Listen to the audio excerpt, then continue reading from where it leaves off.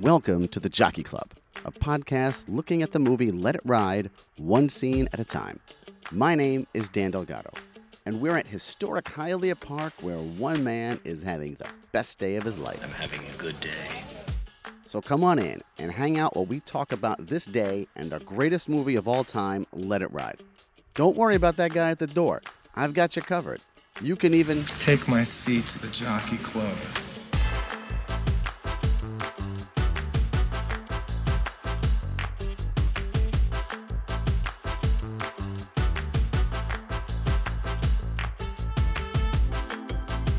Welcome back to the Jockey Club.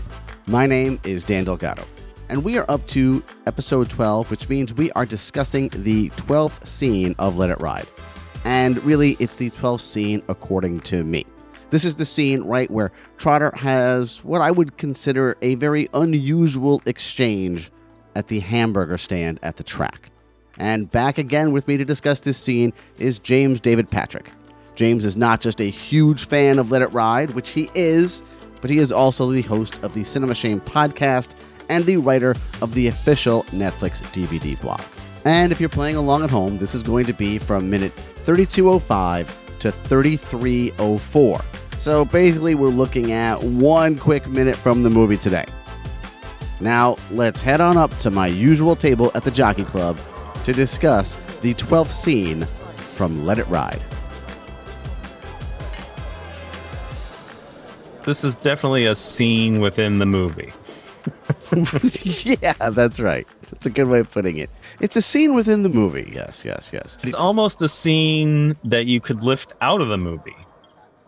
Oh my God. You absolutely could. Yeah. If you were looking to, all right, you know what? 86 minutes, too much. We need another minute. This is probably where you're going to lop it out right here. It's an unusual thing, this scene.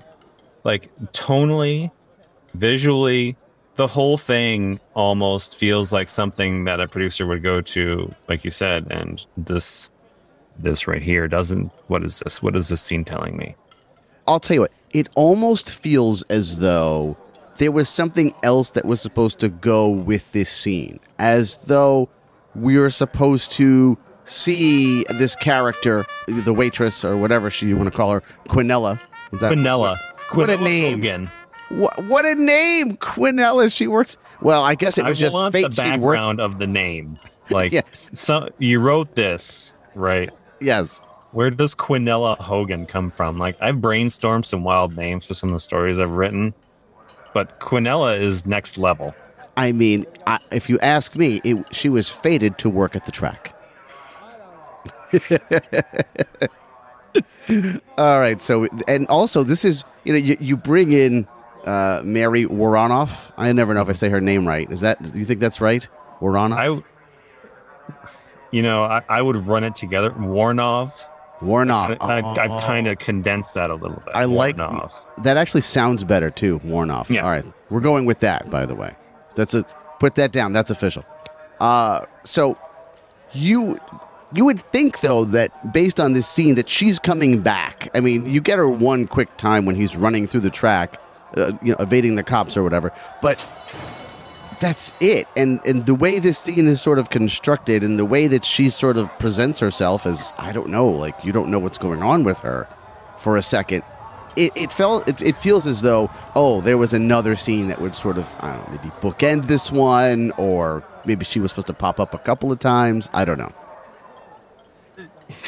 It feels like you cast someone like Mary Woronov that there's right. something more to that. And no, she's not an A-lister, so that if somebody's going to go, who the hell is that? We can't bring it back, because I mean the whole cast is full of actors and actresses that have made a living out of their supporting roles. Mm-hmm. Mary Woronov is a little bit of an interesting character to even include in the movie. I mean, we're not talking about the size of the role or the size of her career at this point in time, because her counterculture period had kind of dimmed by this point. I'm not For you know, sure. I certainly didn't know who she was in 1989. Oh no, me neither. Absolutely not. This is the She- first time I'd ever seen her. I'm sure. Many times later, I go, "That's the weird burger lady from Let It Ride."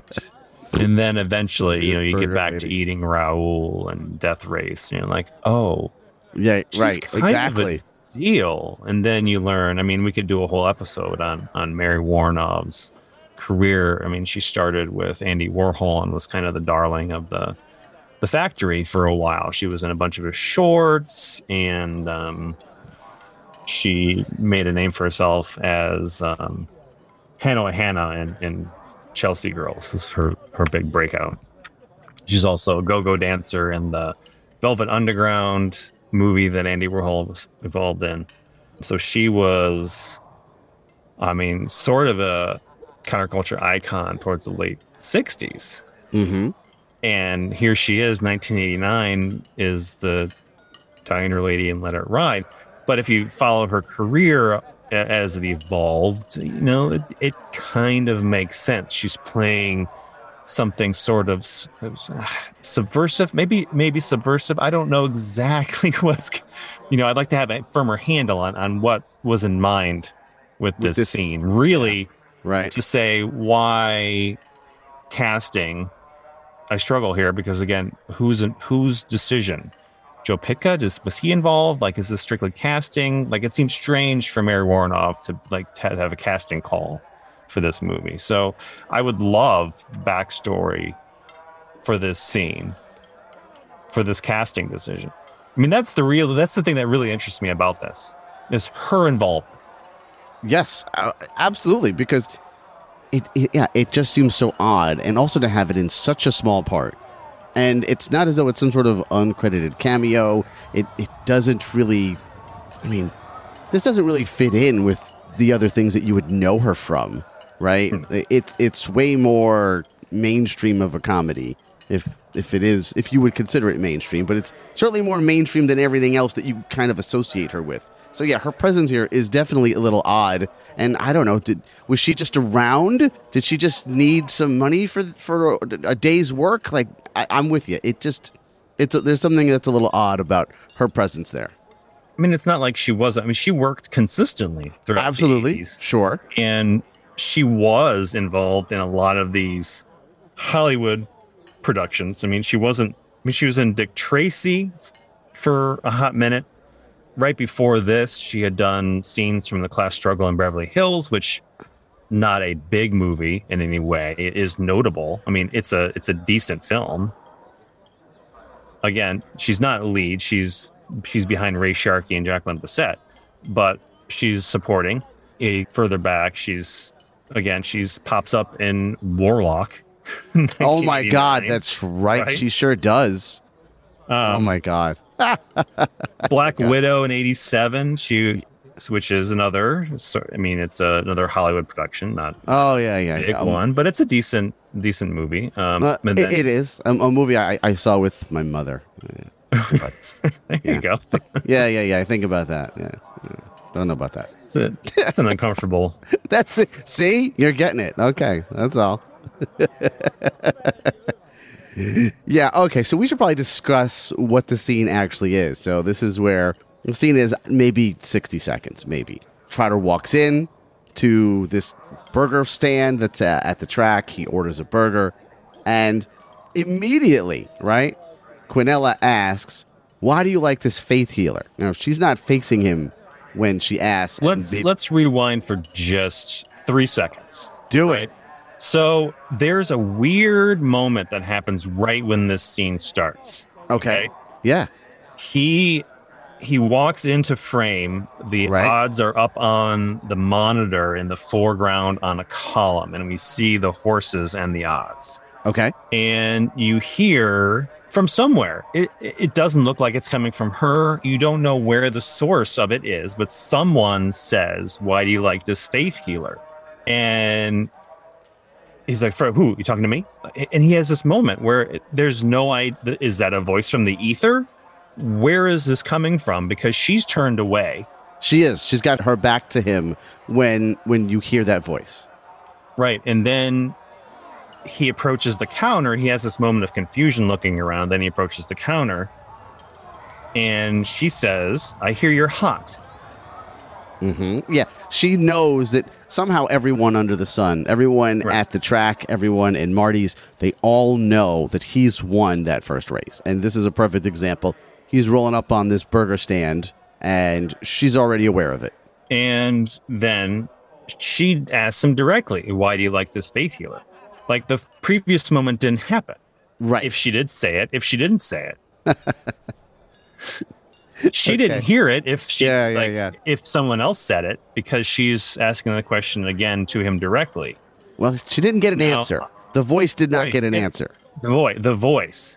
Right. And this could be cleared up a little bit, like if we were in some way supposed to know that she said it and she's repeating it because he didn't answer, but he's confused. Mhm. We're confused. And I'm not really sure what the intention. I'm not sure how we're supposed to receive this this moment. I've Well- always been confused by this 6-second segment of this scene. All right, but the real thing is where he responds and says, "How do you know that I like Faith Healer?" Right. Which, by the way, for those of you not paying attention at home, Faith Healer is the next horse that Trotter is going to bet on. So how do you know? And this is where she turns into, I don't know, a mystical being. She turns around. We're getting the chimes. It's sounding like something supernatural is happening. And then she says to him, his fortune cookie. She says, you might be walking around lucky and not even know it. With the fate jingles. Yeah. Exactly, with the fate jingles. Exactly. Chimes, the fate jingles, whatever you want to do, the symbolic sound that happens when fate has intervened in his day. That's right. Whenever the spiritual compulsion, Right. That's your Yes. phrase. Trademark. Your Spiritual phrase. compulsion. The spiritual compulsion Well, rises. technically not mine. The guy behind me at the coffee shop kept saying, but Well, I but we don't know that guy, trademarked so- it. Okay. We don't know him. He's not listening to this. Exactly. So anyway, that's when that moment happens, right? And she not only knows that he likes Faith Healer, she also says this phrase that's been rattling around in his head since he saw the fortune cookie at the very beginning of the film. So what do we make of this? Is this something that is actually happening, or is this something that's happening in Trotter's head? Is he just sort of in tune with some other force that's out there? I have to believe, Yes. just based on the performance value of the way that she delivers that line, Right? it's got to be beyond just his brain at this point. She delivers this line so curiously with her outstretched hand. It's almost like the pull the strings moment from Ed Wood. She's like controlling him somehow.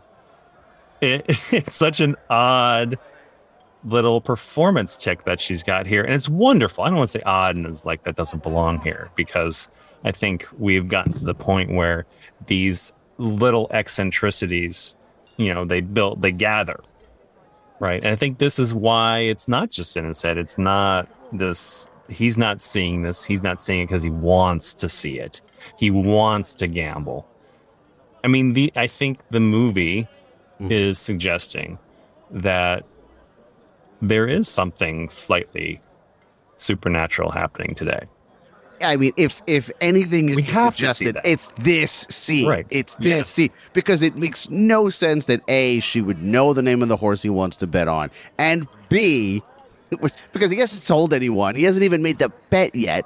And B, that she's gonna quote the fortune cookie to him. Right. Like, and if you think about everything else that she says in the scene, right? She attempts to overcharge him for a hamburger, right? Because he's got money today, so she's going to attempt to overcharge him. Yes, and then yes. there's the great aside. It's a great Trotterism or Dreyfusism where he just spews the burger on the floor.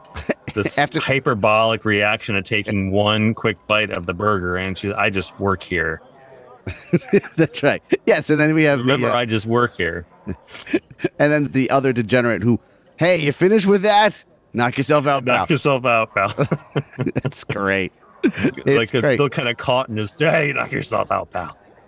Yeah, so everything else that's in this scene sort of feels like what you would see from the characters you expect in this movie so far, right? Like this, like the guy who's going to eat the burger off the floor, and Quinella, you could see them at Marty's bar. Like these are characters that you could see there, but because of this other thing that's happening in this scene, that's what makes it something else. Yeah, and it really stands out. I'm talking about a quick scene, could have been removed. I say that because oddities like that often get pulled from movies because they confuse people. And if you're like, we're receptive to that sort of thing, which is why we adore this movie in the first place. I think there's a way this movie speaks to us because of these eccentricities. But you don't see things like this make it through the Hollywood system generally. There's a polish, and the 80s were really good for having producers that were so coked out they didn't notice stuff like this. And they kind of let the filmmakers run with it. So the filmmakers and the artists always, they want to have that personality in the movie, but you fast forward 20 years and things are kind of scrubbed clean from stuff like this. And all right, so are we going to apply a theory here that somebody was just not paying attention and then that's why this scene is still in there? Or, I mean, is it possible they just didn't know what to make of the scene? They were just like, whatever. I mean, we know the movie was shifted from its release date, right? And we know, like, maybe there's a point where the caring side of Paramount is just not there anymore. So it's just like, whatever with your horse racing movie. It's going to tank anyway. Whatever. Whatever this cut is, this is what we're keeping. We're not going back and doing anything again. We had you reshoot some scenes, and this is the best you've given us. That's the question. It's like, this is the best. Reshoot. Fine. They did reshoots. There was oversight. Like somebody at Paramount, yes, out there. I mean, I wish we had more of these stories available to us. Like more successful movies probably have these stories documented somewhere. We don't have the benefit of books about Let It Ride or interviews and all these other retrospectives. We have a bunch of conjecture, a few interviews earlier on your podcast. Yes. And the bloviated commentary by Joe Pytka. So what do I think? I honestly don't know. That we made some good decisions about reshoots and rearranging scenes and excising ideas, and maybe this just fit. I look at it as an extension of some of the things I love about the movie.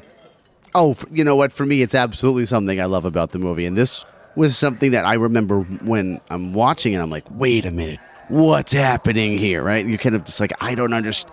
Wait, is this not just a straight up movie? Is there something, because you've been getting the hints with the fateful chimes, with the spiritual compulsion going on, but hearing his thoughts out loud, like this is all kind of part of it, and right.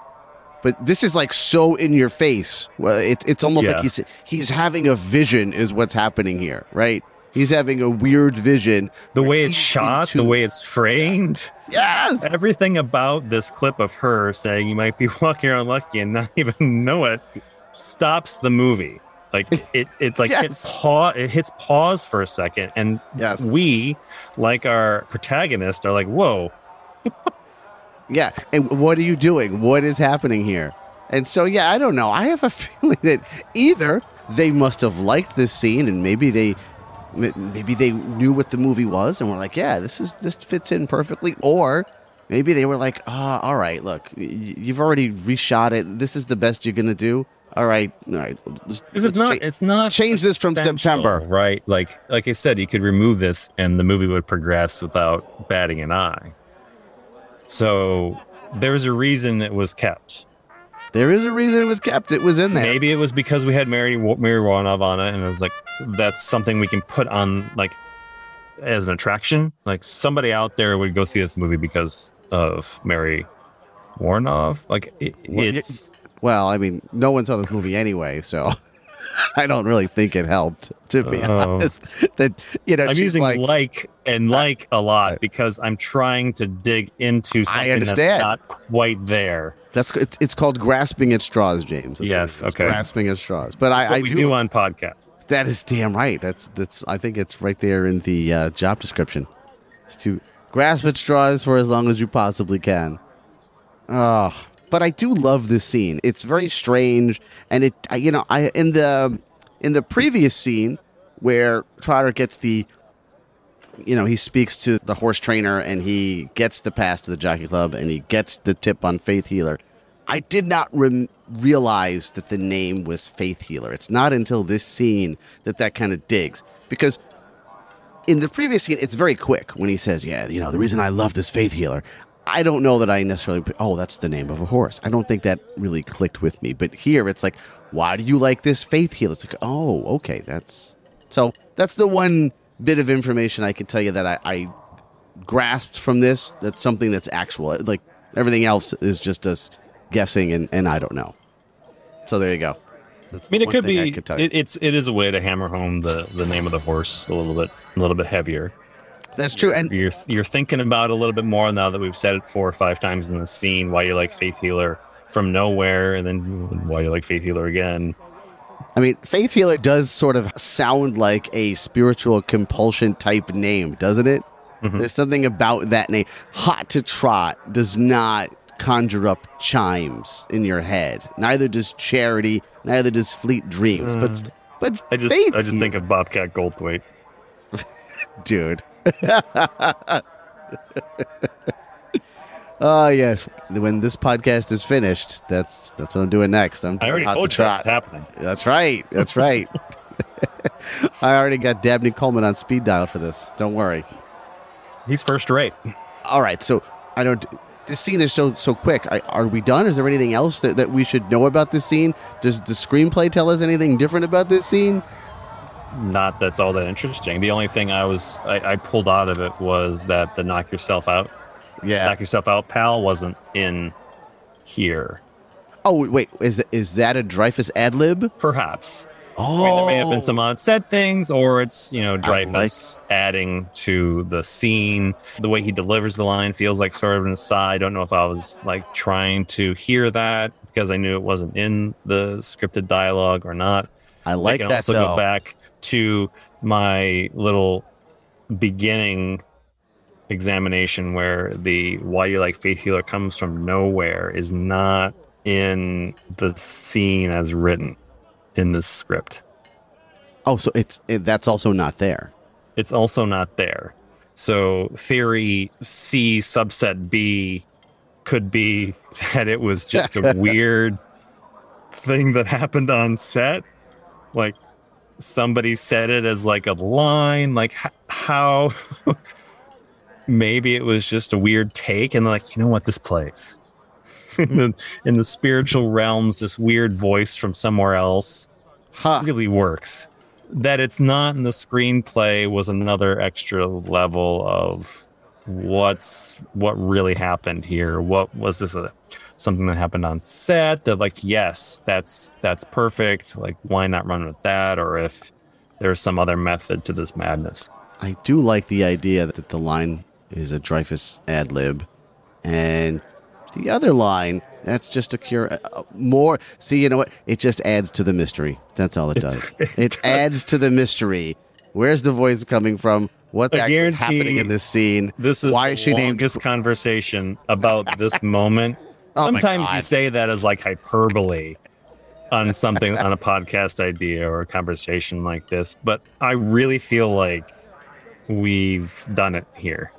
Oh, yeah, I think so. But also, to add into the list of questions is, how did you get the name Quinella Hogan? Right. I want everybody that's listening to this to go to this scene and really pay attention to the start. To that, all right, so when he's first walking into the frame. When he's first walking into the frame, it's the first 5-6 seconds. When he's first walking into this frame, there's that voice that seems to come from nowhere, and Trotter turns and is like, who, you talking to me? Okay. You know what? I think I need to see that myself, actually. I want... I mean, the 7 or 8 people that hear this, That's accurate, by the way. Is it? One of them is me. I want everyone to come up with a theory explaining that moment. Okay. All right. I mean, you could come up with a theory that explains the rest of this scene as well if you're really up to it. It pales in comparison to the first 5 seconds. It's all about the first 5 seconds. Damn it. That's exactly what I've been saying this entire episode. I want Joe Pytka on this podcast explaining the first 5 seconds. You can just have him come back and redo this scene for all I care, but I wanted to explain this. Yeah, I've got it written, actually. Explain. Or Mary Warnoff. Do you think she might be down for that conversation? I was going to say, do you think she remembers doing this movie? Oh, that day I was in Florida. Oh, yeah, that's right. She was over her methamphetamine addiction by then. I know, but it's just that it's so quick that you're there. You know, she's in. I can't imagine she probably had to hang. See, that's the thing. For one day of shooting, she had to hang around though for when he's running through the track, right? Because he says something like, I don't know, like, where are you going or whatever. So if she's going to hang around just to do that extra one line, I think maybe somewhere along the way she was supposed to pop up again somewhere else. It feels like a character that's supposed to, like you said, it's supposed to show up again or have a greater role. Like another scene with her would have made the thing play a little bit more straight. Is she one of the characters at the end of the movie who we cut to who's rooting for him as we're waiting for that last photo finish? You know what? I'm not sure. I think she's watching. I think they show a clip of her watching. I'm not okay. Sure. Yeah. I think she's watching the monitor, but because everyone shows up, but right? She's everyone got is no that way moment. to know at the burger stand, and having her cheer would be a little bit out of character. Like she's got no enthusiasm for anyone, as far as I can tell. Well, but everyone is rooting for him at the end. His story has captivated the entirety of Hialeah Park, right? They're all rooting for him, even though plenty of them are very apathetic regarding Trotter, to say the least, certainly at this point in the movie. I mean, she's trying to overcharge him for a burger, and then she also throws in the line of, I've seen guys dumber than you win 2 in a row. You know, she's definitely she kind of has that attitude. But I feel like, he kind of gets that a lot. I mean, look at the ticket seller. Ticket seller can't stand him and then is in love with him. So I think that's kind of going through with everyone. Tell his kids about him. Exactly right. That's exactly right.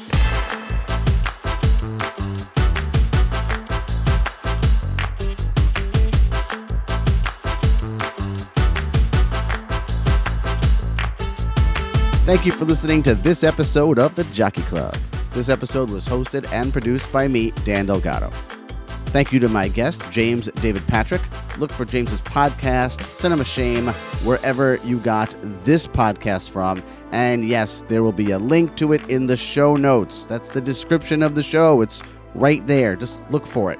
Our theme music is from Epidemic Sound, and our cover art is by Sean Labrie. Now, if you happen to really like this episode, and you're really enjoying this series because you're a huge Let It Ride fan, then you can help out the show by buying me a coffee.